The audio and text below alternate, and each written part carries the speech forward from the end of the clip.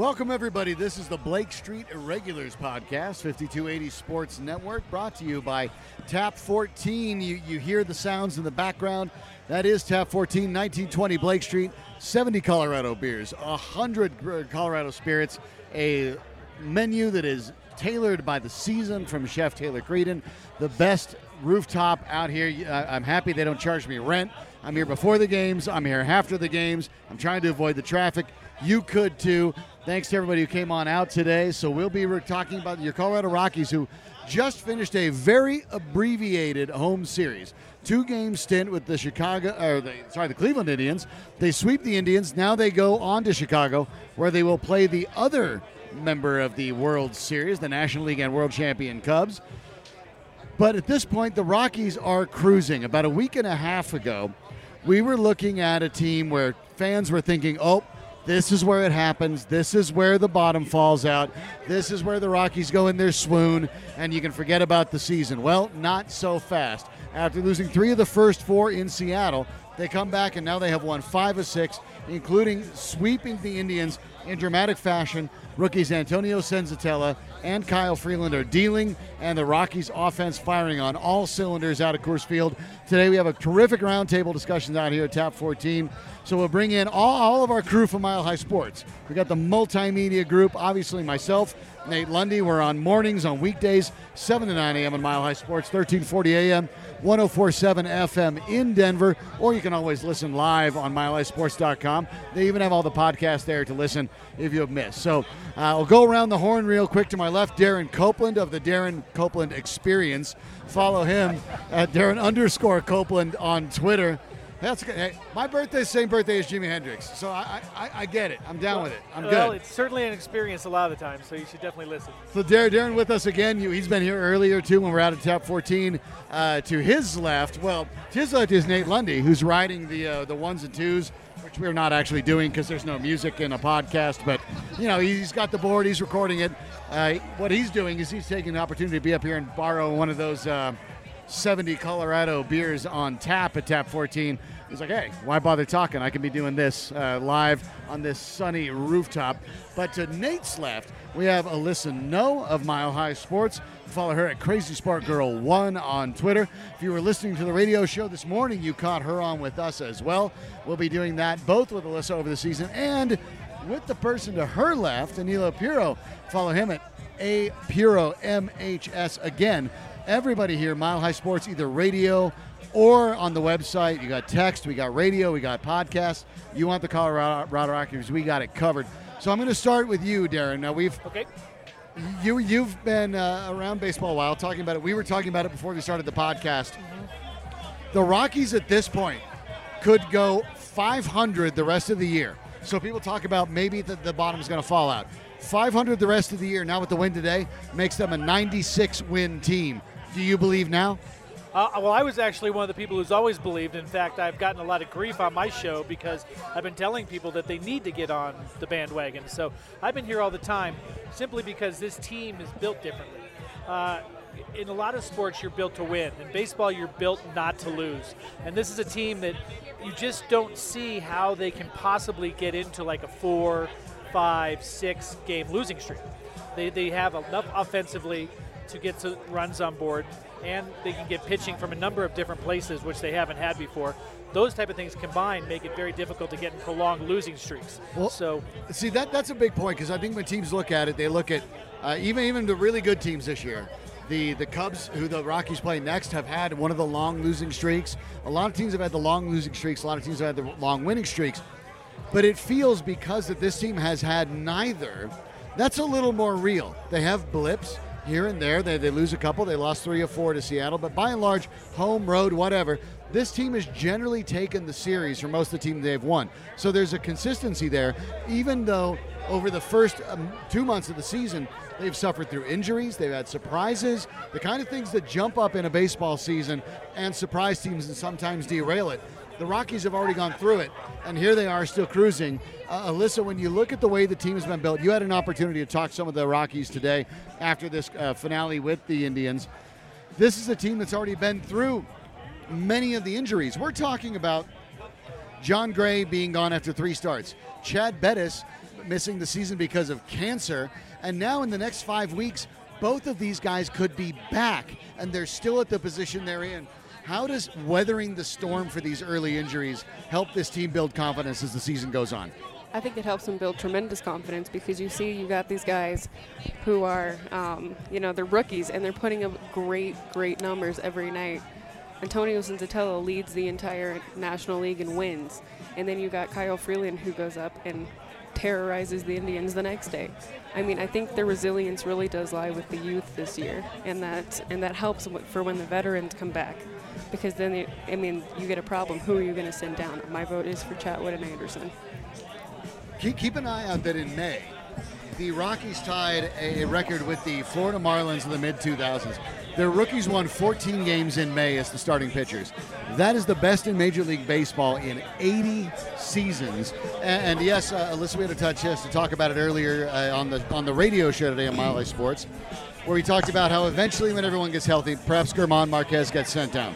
Not that the Rockies are disappointed with him. He's been outstanding on the whole. But it has been Senzatella and Freeland, the guys that won both of these games here against the Indians. When we look at these two guys, there are situations when you have young players. The Rockies at the moment have 4 rookies in their rotation. But Senzatella and Freeland, Aniello, I want to go to you about this. You've seen guys that play over their heads when they come into a season. You've seen guys that look sharp, and then when the league catches up to them, they maybe don't look as good. I'll be honest, one of the guys on the Rockies that's trying to fight that sort of stigma is Trevor Story, who had a phenomenal spring last year before the injury ended his season, but it doesn't look like quite the same guy as the league's caught up. Senzatella and Freeland, this is a different story. They belong. No, yeah, I definitely agree. I think you see in the complexion of how they go about preparing for these games, that's where the difference is made. I've never seen two. I believe Freeland's 23, Senzatella 22. I've never seen 2 young pitchers at that age have so much composure on the mound regardless of any situation. They're not afraid of the moment. They want to be in that moment and they relish it. So they're taking advantage of any opportunity they've been given. They have single-handedly been the X factor for this team so far. Without these 4 young pitchers, I mean, this team is nowhere near where they are right now. So I think they've definitely been the key. It's been critical. I think, like you said, I think Senzatella and Freeland have far and above been the 2 that have been, better than Marquez and Hoffman. But that's not to say that they can't figure it out too here. I mean, Marquez has really, really been good, sharp as of late. Same with Hoffman. He's got terrific movement on the pitch. Exactly. Clearly can get a major league hitter. Yeah. So I think what you're seeing here is for the first time, this is young, raw talent taking control of this team. And before it's been a bunch of scrubs that have all kind of compiled to make this rotation, make this bullpen. This is real talent, and this is what we're seeing right now. That's why we're 15 games above 500 right now. And I think we see it time and time again. You get Senzatella. He can adapt. I think in any situation. He's faced the Major League the World Series champions and done great. And I think with him, I'm a huge Senzatella fan. I think he can do I think he has what it takes to pitch at this level consistently. And I agree with Aniello, but Freeland is 24. The Rockies, as they go now into Chicago, dealing with a few injuries. Some are about to get better. Alissa, you had an opportunity to talk to Adam Ottavino today. Ottavino may return as soon as this weekend. And the Gerardo Parra, who's been insanely hot, looked like the guy the Rockies hoped they got prior to last season now. Went to the DL, but it's the 10-day DL. And this is a new development. Had an opportunity to talk to Jason Hirsch last week, about a week prior to that. Had an opportunity to talk to Jason Hirsch with Alissa Piro on Mile High Sports, who called the 10-day DL the phantom DL, the one that either your injury is really not that serious, it'd be 1 or 2 days, but they want to see a new person, or you run into a spot where they want to get someone right, where you look like Tyler Anderson is to start there right now. If Ottavino returns, if Parra returns in short order, when you look at this Cubs team, which is, for their talent, struggling. They're over 500 again. They're right in the mix behind the Brewers. But we know what kind of talent they have. When you look at this trip coming up, Darren, is this a situation where if they lose 3 or 4 or even get swept, it's the defending world champions, you're in their stadium, would you write that off or would you be concerned? Well, I think we're at the point where we're nearly halfway in. We're at 61-ish games, around 62 games. And so we are, we're getting to the point where it's no longer, just random statistics. We're starting to see trends. And the fact of the matter is the Rockies are the best road team in the major leagues right now, by far. They just go in and they do their job. So I don't buy the fact that there's an opportunity for them to lose 4. But say they do. Say they lose 4. I don't think that this is a team that will let that go into the next. They're very interested, and this is what Bud Black brought to this team before the season began. They're very interested in winning series. So once you're done with the series, it's over and done with. Where you get your long losing streaks is, okay, you take losing 4 in, say, Chicago to the next road game. That's where you get into losing streaks, and this team just doesn't think like that. I don't see them getting swept in 4 by Chicago. The Rockies have always played well in Wrigley Field, always scored a lot of runs there. Even in their first couple seasons, they've done well there. I don't see a real problem. They were one of the few teams last year to win the series against Chicago. So I just don't see – I mean, there's a lot of people – Rockies fans are really used to wanting and understanding that everything is going to go to hell in a handbasket. They're really used to that. But this is not that type of team. And so you kind of have to get people off of that. But you're always going to have the negativity because people are just used to seeing it. I just don't see them losing 3 out of 4 to Chicago. It has been very reassuring to watch them win series because when you're a player, you break it down into that. You break it down to this 3 games, these 4 games, bits at a time, because you oftentimes will play 25, 26 games over the course of a month. So you have to find a way to break it up mentally to make sure you don't have to sort of fall victim to that grind. And the fact the Rockies haven't done that has been very, very impressive. I'm going to throw this out to all 3 of you, and it's all right. It's a round table. If you jump all over each other, we'll make it work. TV news people make that work all the time. It's fine. So when you look at this team on the road, when you look at the way Bud Black has managed this team, what do you attribute the success on the road to this squad? They're turning it around at home, but on the road, we're talking about an unprecedented amount of success for the Rockies. I personally speaking, I really think it's all mentality. I don't think it's necessarily anything performance-wise. I just think Bud Black was that missing piece. And I think because even last year, going back to talking like guys Nolan Arenado, DJ LeMahieu, Cargo, they have the same mantra that they have this year. It's just it's finally coming to fruition now. I think Bud Black has been the missing link. I think, these rookies have kind of they weren't here for the past. They came in and they have this winning culture. And the thing is, they fully expect to win every single game. Like, I mean, kind of alluding back to your last question about with the Cubs in the 4 games is they feel like they can compete with anyone and everyone. So they have that chip on their shoulder. They're here to play. They're here to win. They're here to stay. And that's the fact of the matter with the state of the Rockies right now. And I completely agree with Aniello. I think the thing is, like, with guys like Nolan, guys like Cargo, they always have that confidence, but you didn't see it with the rest of the team. Now they're winning. Now they're doing things consistently. And I think you're starting to see that confidence is infectious. If you've met Bud Black, his personality is infectious. He'll be like, okay, yeah, we lost tonight. Regroup and go back out and win tomorrow. Like, I think that's the personality that's really helping these guys out. Let's move on to maybe the most. We've talked about pitching a little bit, but now, like we mentioned, 4 out of the 5 Rocky starters, as the day goes on, right now are rookies. And Jeff Hoffman has come up. He's been a splash, centerpiece of the Troy Tulowitzki trade. They've already moved on from Miguel Castro, who then moved on to Baltimore. Jesus Tinoco, and I'm with you. I saw Aniello shaking his head. Feel the exact same way. I'm like, why am I giving up on a 21-year-old, 6'3", 190 guy who brings in a high 90s? They must know something we don't. All right, I can't cry over spilt milk. It's happened. It's over and done. Whatever. I'm with you entirely. You've got better pitchers in the minor leagues right now than that. You talk about Riley Pint is just one of these guys who are in the lower A, getting into double A, who are actually doing really well. So they're not really too worried about pitching because they can let a 5th rookie, like if you were to put together a rookie starting core, he'd be 5. So why keep him? So he's possible, gone. Yeah. So you get rid of him. It gives you an opportunity to bring in Tapia, bring in some other guys, but they have a ton of talent. They're not really worried. Their minor league system is as good right now as it's been in a long time, particularly with pitching. Well, it isn't. Yeah, you talk about the way that Major League Baseball works. When you look at the way that rookie contracts work in baseball, Nate and I were talking about it before the podcast today. You're talking about 4 out of the 5 guys in the rotation, and maybe even potentially 5 if Jeff Hoffman sticks and Marquez sticks, about being guys that are already, because of the nature of baseball, they're cemented with this team through 2023. I mean, consider that. That is a very interesting spot to be in. But let's center specifically on Jeff Hoffman. Started 3 games for the Rockies. Won 3 games for the Rockies. Best strikeout to walk ratio on the team. he's got to stay, right? They're going to have to work something out. Yeah, I think this start against Chicago here pretty soon is going to dictate a lot about what happens with Jeff Hoffman in the future. But like you said, Shawn, like you alluded to, he is just dazzled in his past 3 starts, whether it be the breaking ball, the fastball, everything has been electric and it's been up and down. He's mixing everything well together. So if you see Jeff Hoffman go out and have a really good start in Chicago, I think he's here for good. Sorry, go ahead. You know what? I kind of feel for Jeff Hoffman because every single time he started, he's gotten the win, and he's been amazing. But he usually comes up for like those 1-game stints just because, somebody's hurt and they need a pitcher. I think with Tyler Anderson on the DL, he has a chance to show what he's got and make a case for staying up in the leagues a little bit longer. Well, let's go to the rest of the rotation then. Now, we'll talk about John Gray and Chad Bettis in a bit because these are, by the way, the 2 guys at the beginning of the season. When you look at the offseason, January and February, those are their best 2 pitchers. Neither one's on this team as they continue to cruise.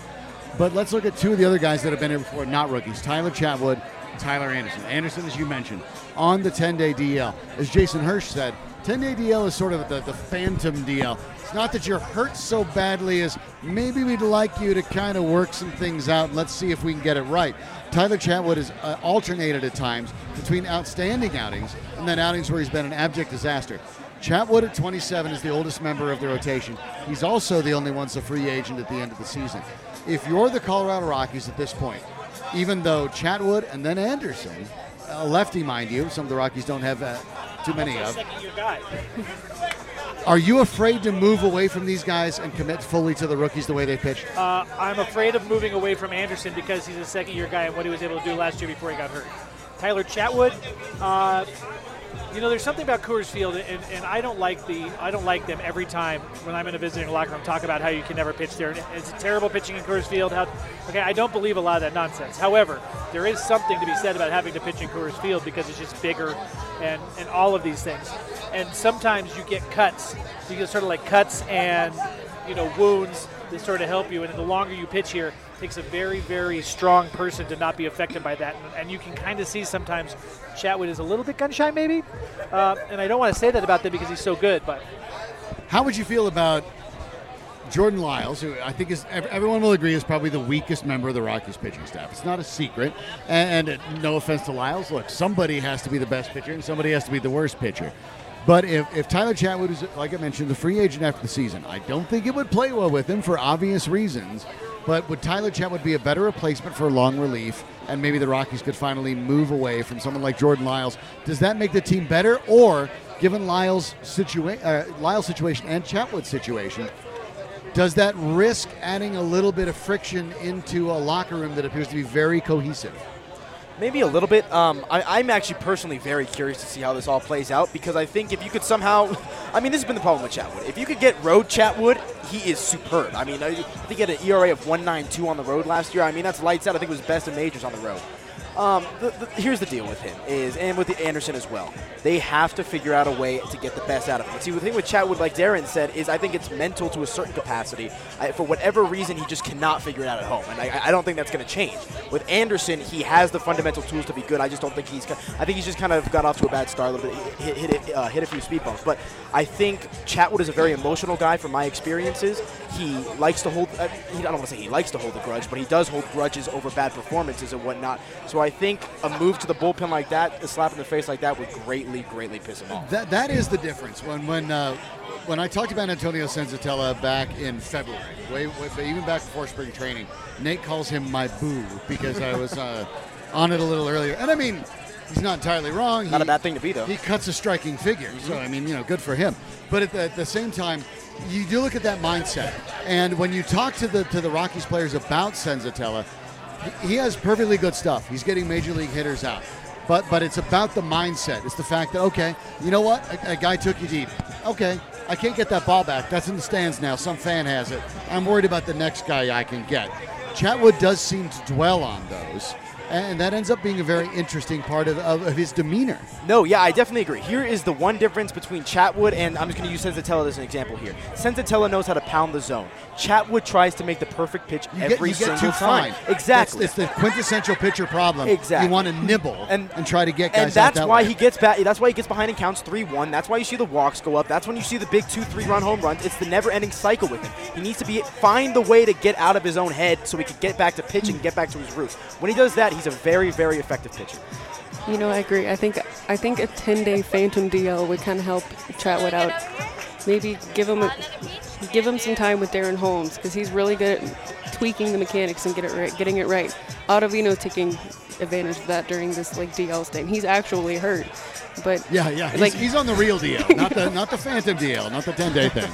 But he's taking advantage of it. And Ottavino's been pretty good this year, except for a few innings, and he's taking advantage. I think if you put Chatwood on the DL for 10 days, get those mechanics fixed, get the kinks worked out, he'll be fine. I just think he needs to find home Chatwood and stick to that.